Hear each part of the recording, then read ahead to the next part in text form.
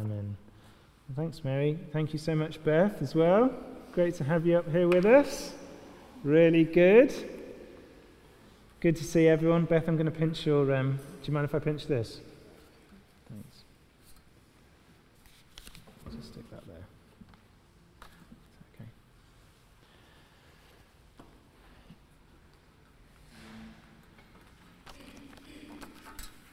Great to see you folks. Little strip back. I know lots of people are away for various reasons. It's sort of holiday season now, which is absolutely fine. But we're here. We're going to keep going, and we're going to keep encouraging one another and blessing each other through the mornings, through the Sundays, through the summer. So that is a good thing. We are finishing off, concluding this week and next, a series on peacemakers. It's been a burden of mine, and I hope you share that burden, that as followers of the Lord Jesus, we're makers of peace. And we want to be peacemaking. And then we thought about, well, how do we go about doing that? And we talked about glorifying God in peace, glorifying God when conflict happens. So when things go wrong, and it's not easy, because someone's upset me, they've insulted me, they're being difficult, whatever. We can bat that away and think, that shouldn't be happening in my family, that shouldn't be happening in my workplace, that shouldn't be happening in my church. Or we can go, Lord, here is an opportunity for me to glorify you and make peace here. That was the first one. Then we looked at that and we said, right, step one, self-examination. We heard those words of Jesus when he said, get the log out of your own eye. And we thought, first step is to self-examine, look at ourselves. What am I contributing to this problem? What's my mistake here? What am I doing that's not helpful? And we're going to linger there and think, let me just pause. Maybe I need someone to help me see it. What am I doing here that's making this situation in front of me? And then we said, so that was get the log out of your own eye. Then we said gently restore. That was step 2. Maybe someone's caught in sin. They can't see what they're doing. And we said it's a loving thing to do, a very Christian thing to do, to draw alongside and restore them, help them see what's going on, what's destructive and damaging about what they've done or what they're doing. And then last week we did go and be reconciled. And I just got going with this idea of forgiveness. It's so central to our Christian faith, so central to our life together as Christian believers. Forgiveness. And we said, didn't we, it's not easy. Forgiveness, not easy.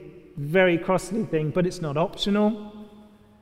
It is a demand of the Lord Jesus Christ for his followers that we forgive. It's not an option.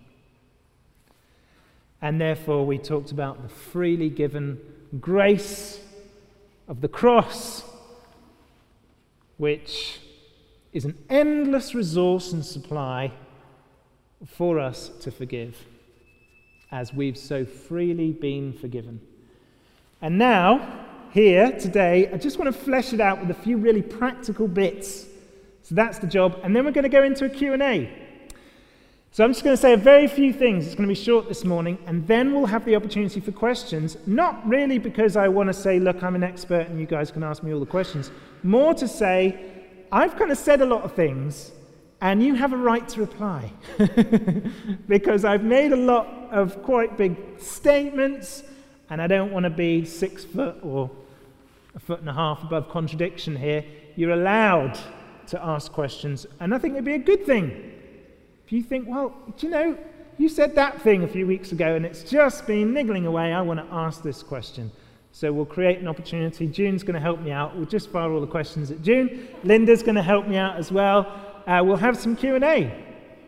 So be thinking of your questions here and at home. You can post your comments, your questions in the comments when we do that in a moment. But before we get there, just a few words about forgiveness, a few more practical things about forgiveness. And to do it, I am going to read some Bible. Don't worry. I'm going to read you, and you can put the very last verse, there it is, at the end of Jeremiah. I'll just give you the verses preceding this one, but this is where we want to land.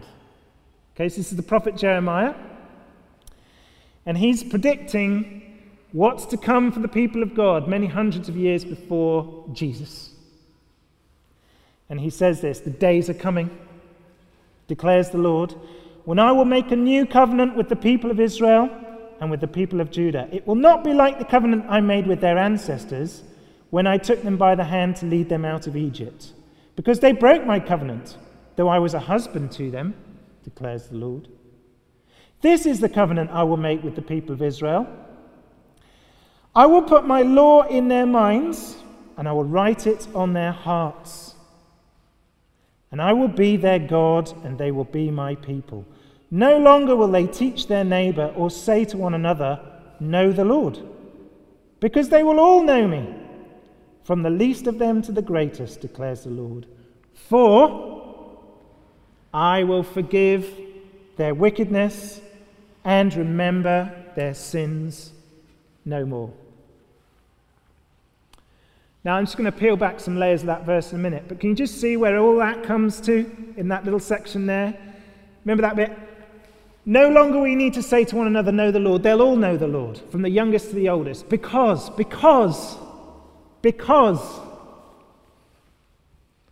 I will forgive their sins and remember them no more. You will know me. I'll be in relationship with you. We'll be reconciled, says the Lord, because it's because of this, because of God's forgiveness. And I want to just examine this and just try and show you that forgiveness, biblical forgiveness, is just three things, very quickly. It's not a feeling, it's not forgetting, nor is it excusing. Right, so that's where I'm going. Just three very quick things. Forgiveness isn't a feeling, it's not forgetting, and it's not excusing. Do you just want to put that verse up for me, Lewis? Actually, we'll stay on there, but that's where we're going. That's the structure. But let's just hang on the Jeremiah verse there. Right, it's not a feeling. This verse begins, "I will forgive." I will forgive, says the Lord. I will make it happen. That was promised through Jeremiah, and then hundreds of years later, he sent the Lord Jesus. The Lord Jesus came. They decided, God, the Holy Trinity, decided, we will do it. And Jesus came and died for the sins of the whole world. They made a decision. And it wasn't based on a feeling. It wasn't feelings driven. And so when Jesus teaches us to pray, do you remember we thought about the Lord's Prayer last week? And he taught us to pray, "Forgive us our sins as we forgive those who sin against us." He wasn't asking for us to wait for warm, positive feelings to come flooding in, and then when you've got those warm, positive dispositions, then, as long as all is like feeling well with your soul, then forgive someone. It was just, the command was just issued. Forgive. Whether you feel it or not. Now that is a problem, isn't it? Because we are living in a very feelings-driven age. Feelings-driven, and they drive everything. So particularly, I was just doing a wedding yesterday, and marrying a couple who've been waiting to be married for about 2 years, and I originally planned this wedding up at St. Michael's, so I went back up to St. Michael's to do the wedding, and they said vows to each other. You know the wedding service, you know the vows you make each other, for better, for worse, for richer, for poorer, till death us do part. We vow. I vow to love you. It has nothing to do, that service. It doesn't mention feelings anywhere. And yet so much of our decisions are driven by the way I feel about my spouse. I don't feel like I love you anymore, that the chemistry's gone, the feelings have gone, whatever. But you vowed. That service is a service of vows. And similarly, when I think someone says, look, I just cannot forgive Mike, what I think they're saying is, I find this whole thing very hard. Like I still feel upset. I still feel betrayed. I still feel violated. I still feel whatever. And because I feel those things, because it's really making me angry and twisting me up inside, because I feel like that, I simply can't forgive you. Right? That is a very feelings-led idea of forgiveness. But actually, we don't need to feel positive. We don't need to feel at peace with. We don't need to feel warm and tender towards someone in order to forgive them. The Bible actually calls us to forgive first. And then I think what I want to say at that point is, because you're probably like, well, do feelings not come into it at all? No, I think they do. But we're praying, aren't we, as we forgive someone, that the anger, bitterness, feelings of betrayal, feelings of being let down would eventually subside over time, with prayer, with support. Eventually those feelings would ebb away. But that's one thing. And offering forgiveness is another, and it's not feelings driven. Secondly, so the Lord did it. Secondly, forgiveness is not forgetting, which is curious because it says, I'll remember their sins no more. But let me just do a little bit of Bible study with you here this morning to show you how that word remember is used. And we did this on Bible Live not so long ago, so those of you who watch Bible Live or listen to it will be familiar with this. You remember the flood waters with Noah? Noah and his flood. He's in his boat with his family. The flood waters are up. And we read that God remembered Noah and then blew a wind so that the water would subside. Now, I don't think there that the Lord went, oh, Noah's down there in a boat. I forgot about that. I best get down and sort out some winds in order to make the waters subside. Isn't it that the Lord brought Noah to mind? He brought Noah to mind. He considered his servant Noah, and so he made the waters subside. It was similar with the rainbow. Straight after that story, the Lord says, when I see a rainbow, I will remember my covenant and will never judge the earth by waters again. It wasn't that the Lord was saying, when I see a rainbow, it's going to prompt me, like, oh yeah, I have a covenant with these people. It's, I see the rainbow, and I bring to mind, I call to mind the covenant. I recall the covenant I've made with my people. I will never again judge them by waters.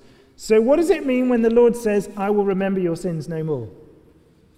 Well, it's that he will not bring it up. He will no longer recall our sins anymore.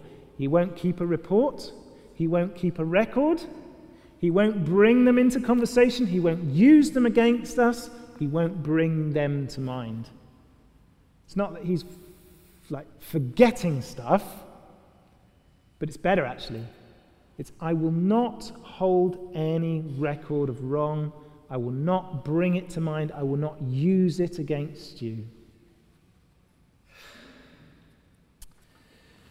So often when we offer forgiveness, and this is where I think, church family, this is where I think we can be such a blessing when we do forgiveness to people, one another, colleagues,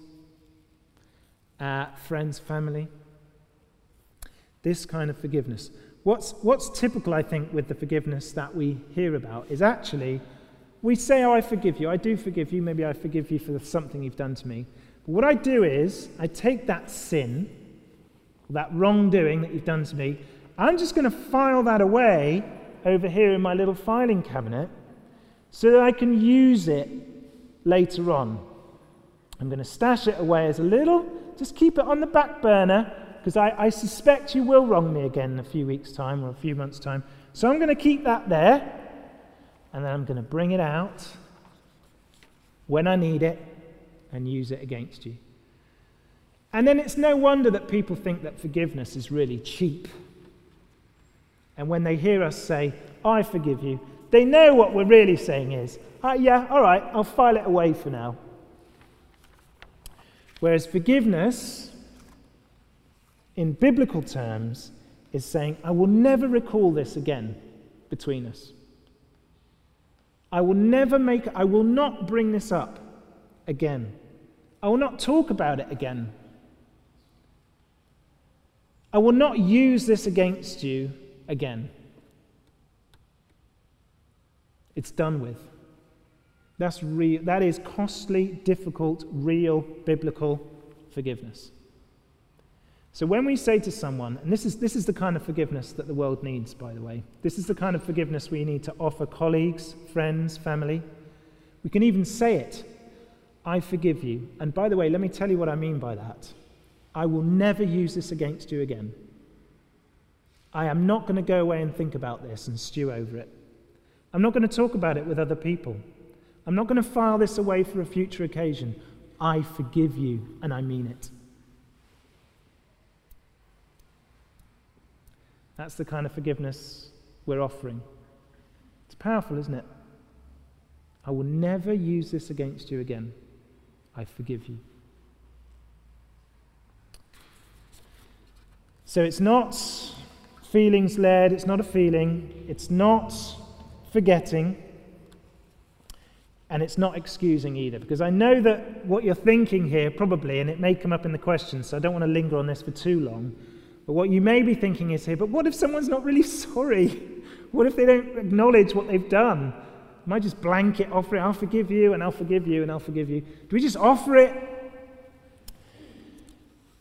You may ask, how can I forgive someone who's not sorry? How can I forgive someone who's not acknowledged their fault?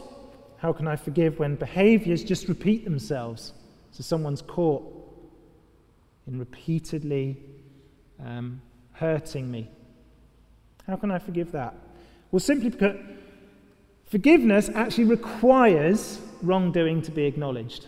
So if I'm going to offer someone forgiveness, it does require them to say sorry. Even if I say to someone, I forgive you, you expect someone to be saying, look, I am sorry, at least in some way. So when I say to you, we need to be people who forgive, it does require repentance and people saying sorry. I'm not saying that we just kind of offer out, it just kind of exudes from us forgiveness.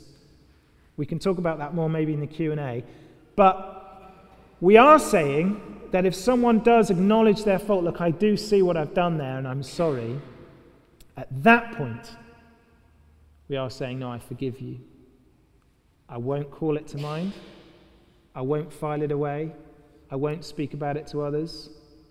I won't use it against you. I won't hold it against our friendship. It is gone, and I won't remember it anymore.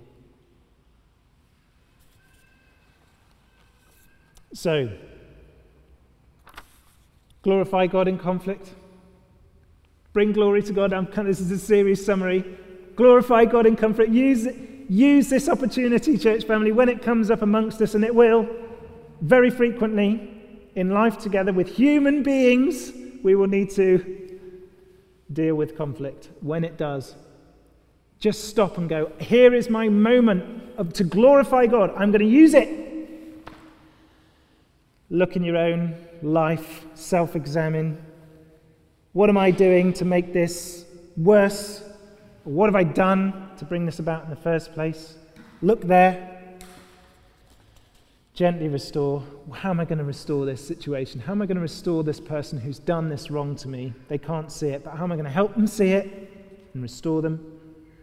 And then forgive. Go and be reconciled. Jesus says, leave your gift. Don't come here and worship. Don't do your act of worship at the storehouse or wherever it is until you've gone out in forgiveness to someone who has wronged you.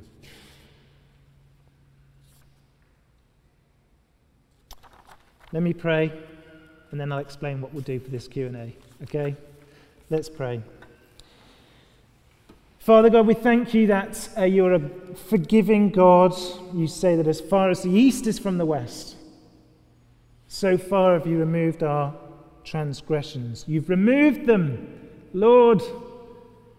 You have removed them. Lord, we read that you do not keep a record of sins, Psalm 130. With you there is forgiveness, so that we can serve you. Lord, you're so loving. You demonstrate love for us in the fact that you keep no record of wrongs. And when we stand before you, Lord God, on that great and last day, you'll be able to say to us, I know nothing. I hold nothing against you. I simply know you as my own precious child, righteous and blameless in Christ. What incredible words will be spoken over every true believer. And so, Lord, may they change us now. Make us Christ-like. And make us strong to forgive. And we pray in Jesus' name. Amen. Amen. Okay, here's what we're going to do. Mary's going to come and sing. I think Mary and Beth may sing for us and provide a bit of music. There will be some post-it notes that I think are going to be circulated with some pencils.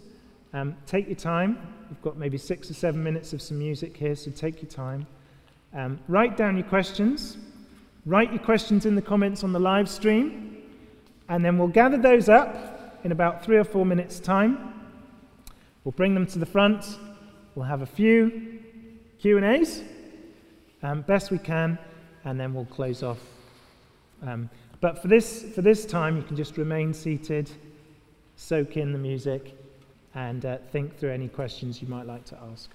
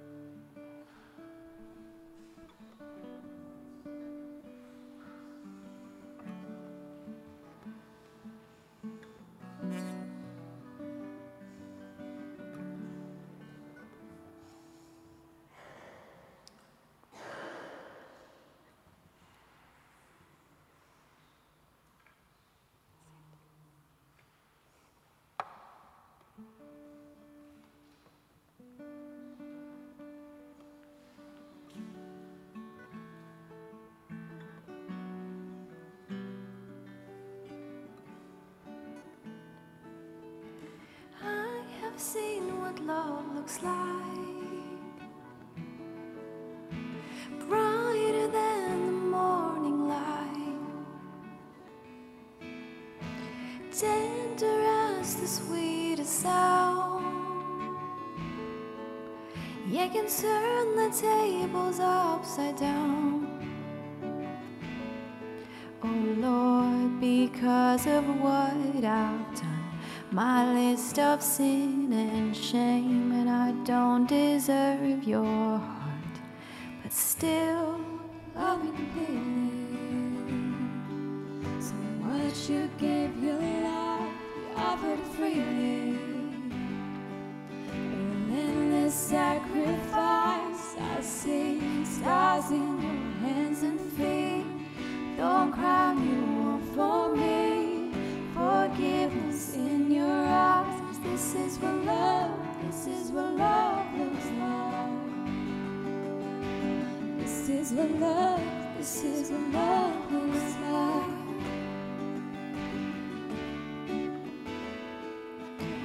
Always patient, always kind. You never leave the one behind. And even though I want to steal, oh, you chase me down, you always will. You love me completely. So much you gave your life, you offered freely. Relentless sacrifice, and I see stars in your hands and feet. Don't crown you all for me. Forgiveness in your eyes. This is what love, this is what love looks like. This is what love, this is what love looks like. And oh Lord, because of what I've done, my list of sin and shame, and I don't deserve your heart, but still you love me completely. So much you gave your life, you offered it freely. A relentless sacrifice, I see stars in your hands and feet. Don't crown you all for me. Forgiveness in your eyes. This is what love, this is what love looks like. This is what love, this is what love looks like. And oh Lord, because of what I've done, my list of sin and shame, and I don't deserve your heart, but still you love me completely. So much you gave your life, you offered freely. A relentless sacrifice, I see scars in your hands and feet. Don't crown you all for me. Forgiveness in your eyes. This is what love, this is what love looks like. This is what love, this is what love looks like.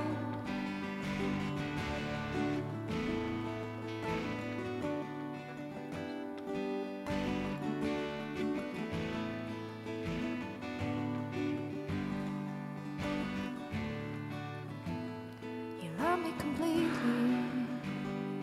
So much you gave your life, you offered it freely. Relentless sacrifice, and I see scars in your hands and feet. Don't crown you all for me. Forgiveness in your eyes. This is what love, this is what love looks like. This is what love, this is what love looks like. This is what love, this is what love looks like.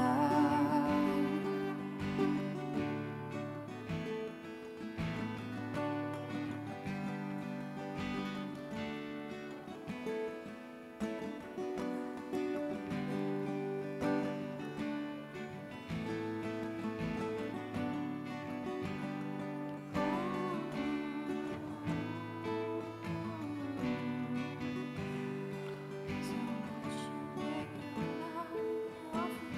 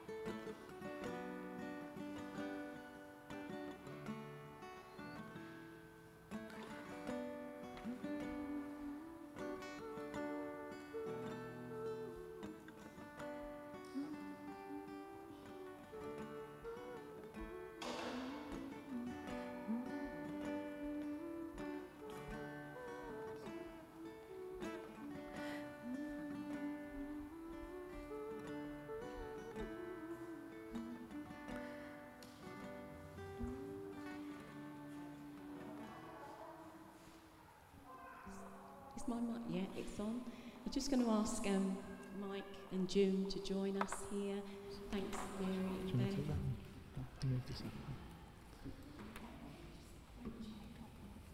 Oh yeah, now I'll give you this one.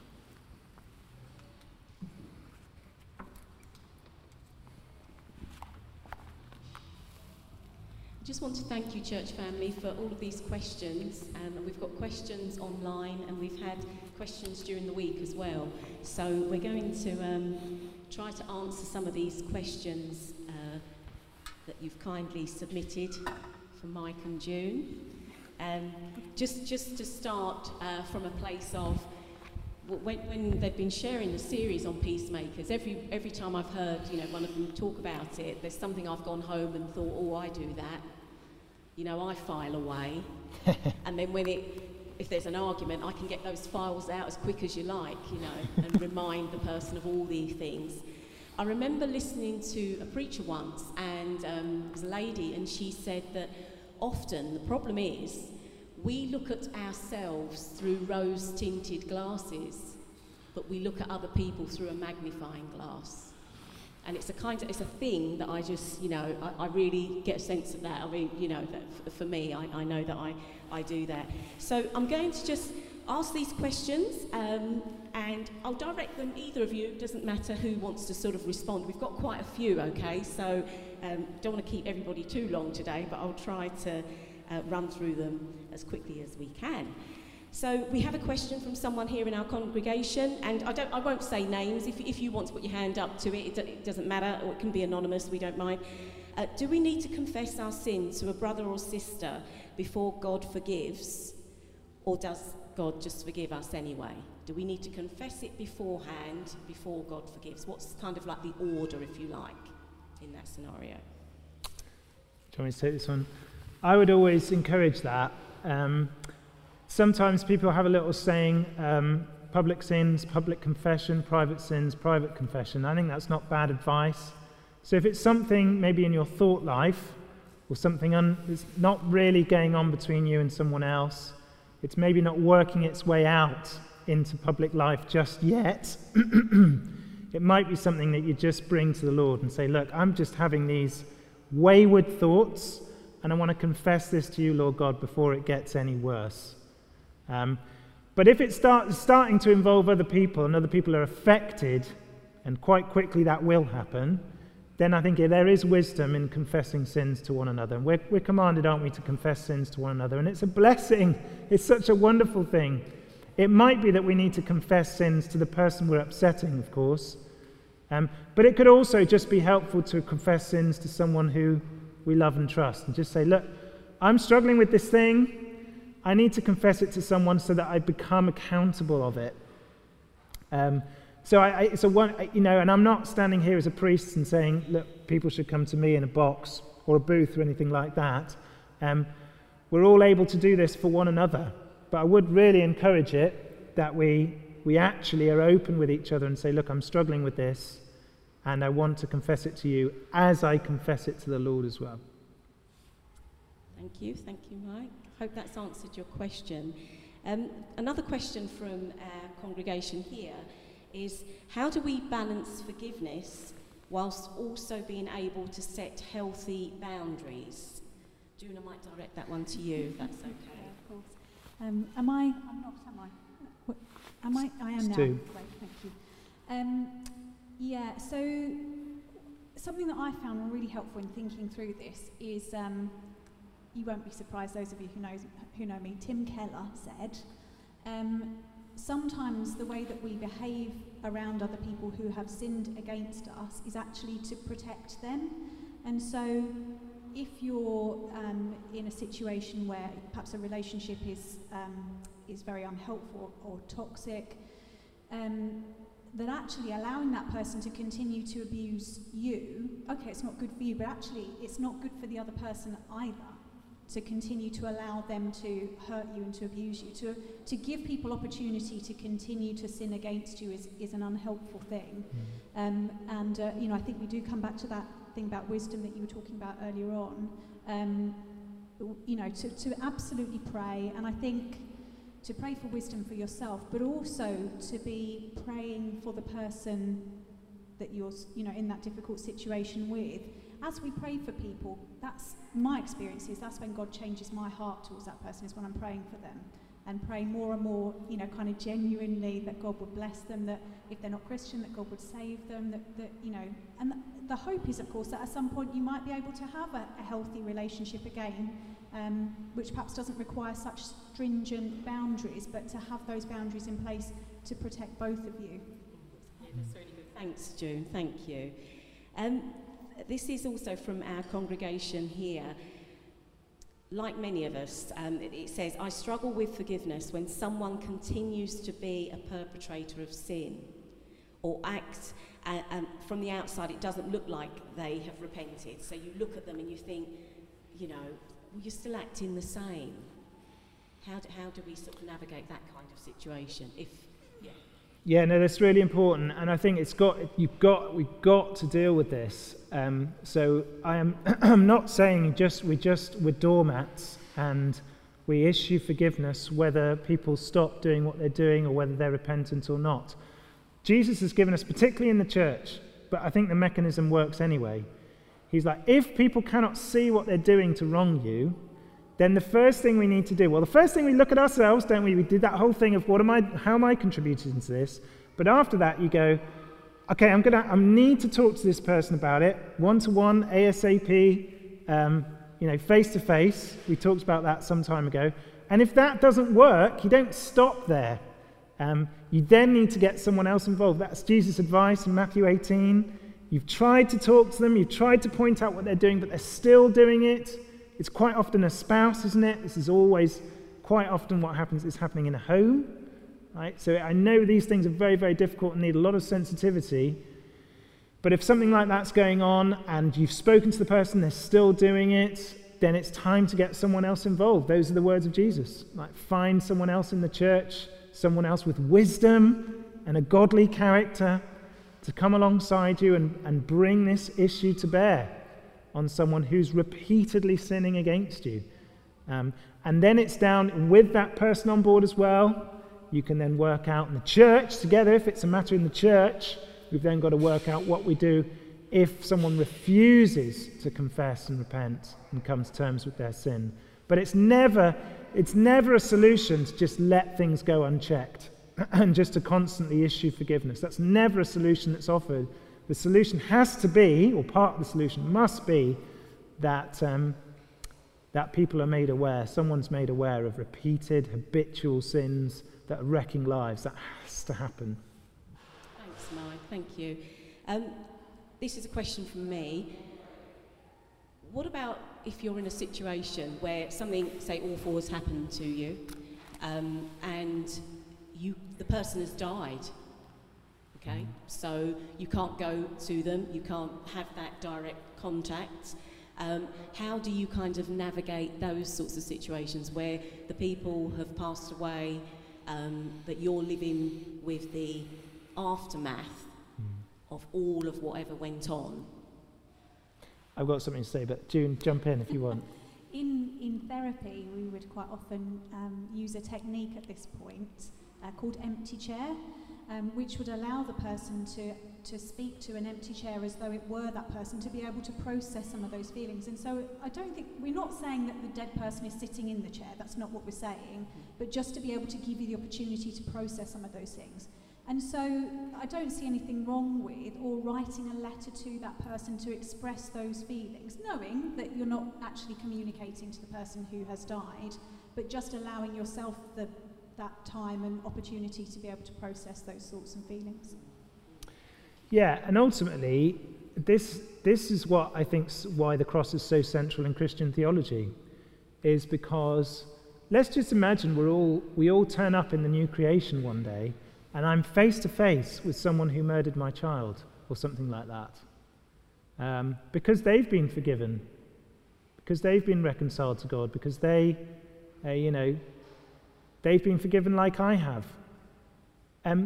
The only thing that I have there in the new creation forever is that God gave himself for that to happen. Like it was no small and trivial thing that God gave God's life in order for that to be made right. So I think that stands as a kind of a forever memorial in the new creation, the new heavens and the new earth, that for us all to be there together forever, even though this person may have, done a horrendous thing to me, forever we will know in heaven, with God forever, that it took the death of God to achieve that. And so that's the big thing I kind of hang on to, even when something's done something really, really costly, and I can't get it back. I hang on to the fact that forgiveness is still possible, and it took the death of God. Thanks, Mike. Thank you. Somebody has asked a question, and it's related to a scripture. So I'll read the question, and I'll read the scripture, and just have your response to it, really. So the scripture reference is Romans 12:18, and I'll read that in a moment. And the question is, so the guys, they're preaching around this subject of peacemaking. Stated in our message, it's not an option. Forgiveness isn't like an optional extra you can take or leave. I'm just adding more to that, okay? But can you explain this scripture, Romans 12, verse 18? So Romans 12, verse 18 says, actually, I'm going to read 17 just for the context, really. Do not repay anyone evil for evil. Be careful to do what is right in the eyes of everybody. And Romans 12:18 is, if it is possible, as far as it depends on you, live at peace with everyone. So, what are your thoughts? So, as far as it's possible with us to live at peace with everyone, because forgiveness isn't like an optional extra. What are your thoughts on that scripture? I'll say a little bit, but then June, please jump in. I think a really good, just somewhere to hang this idea of, if it's possible, what if someone's not ready to say sorry, someone's not repentant or whatever?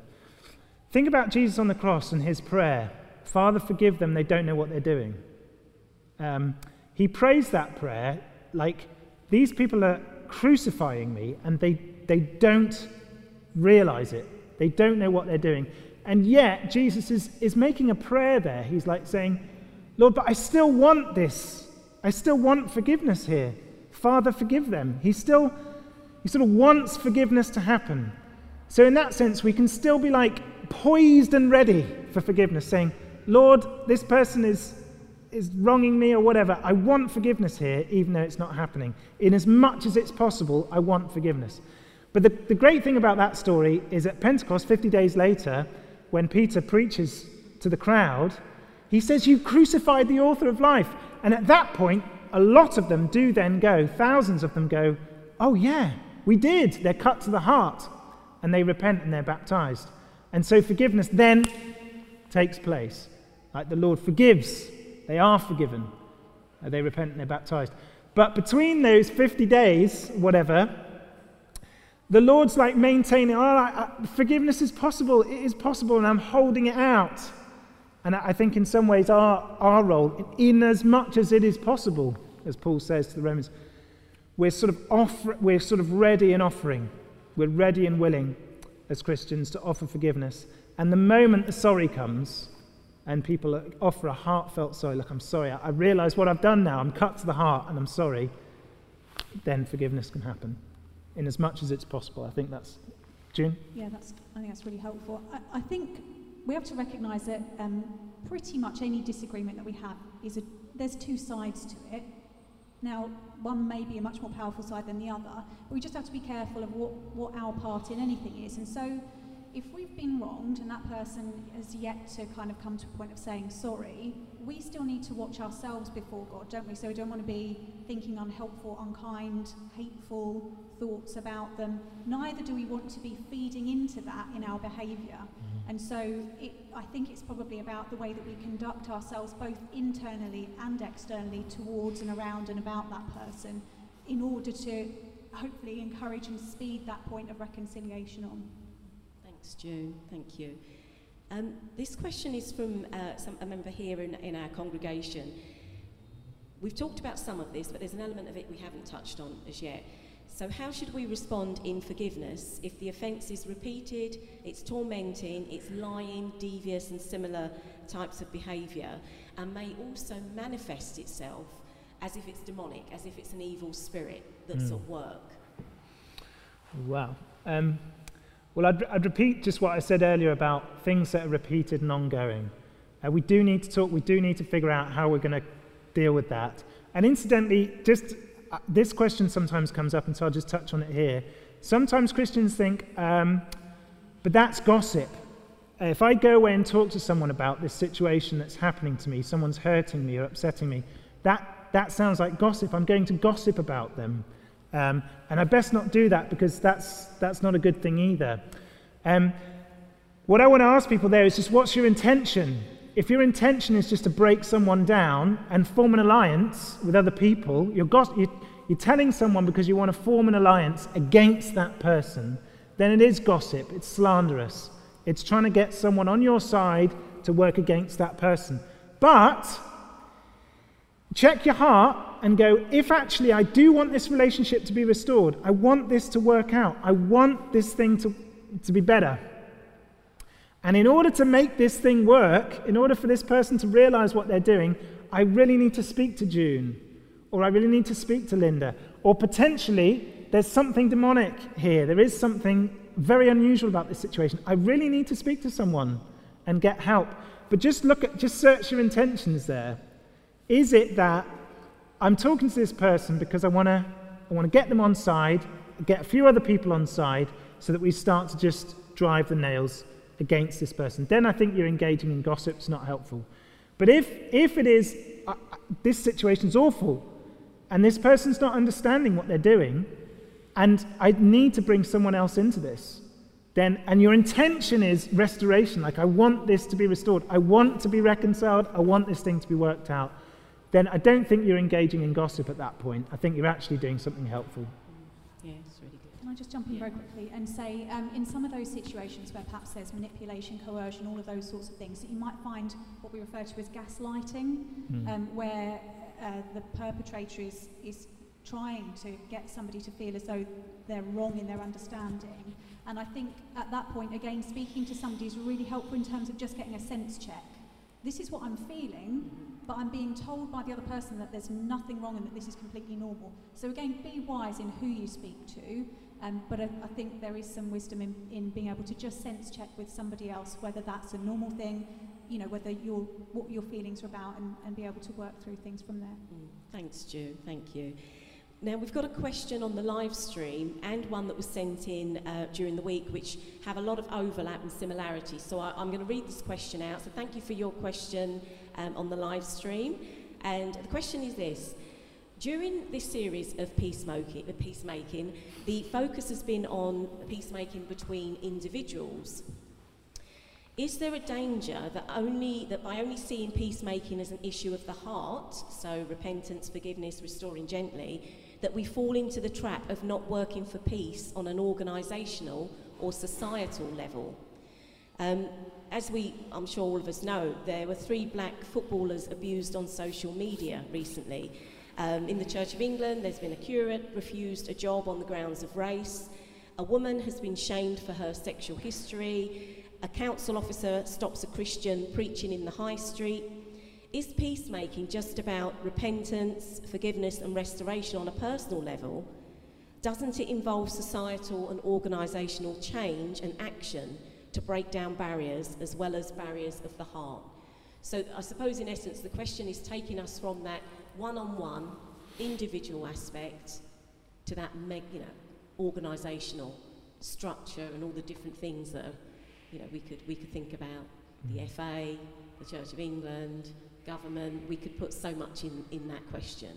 What are your thoughts on that? Could we apply the same teaching at that kind of macro level, as it were? What do you think? I just the go-to for me here is Jesus and the temple. So, there's a couple of things about it. Firstly, it kind of happens at Jesus' highest point of influence. So remember, he goes into the city of Jerusalem, and everyone's saying, like, Hosanna and the Son of David, and they're all putting down their palm branches. And at that point of maximum influence, where people are kind of looking to this messianic figure, he then goes in to the temple and rids it of its money changers. So he uses that moment where he has maximum sway to deal with something structurally unjust, like the fact that they were changing money in the temple courts. And then what happens is, in Matthew 21 anyway, in Matthew 21, what happens immediately is the blind can come in, the children can come in, all of these people who were previously excluded from the temple courts are able to come in. And so it is Jesus makes peace in that place for very vulnerable people who can then come in. And he does it with all the influence of his entry into Jerusalem. And so I'd say, look, wherever we have influence, it might be that someone amongst us is an MP, someone amongst us is an employer, someone amongst us is, the chairman of a football club or whatever. Wherever God's given us influence, and we have an opportunity, wherever that is, however that is, and we can use that for peacemaking where we are.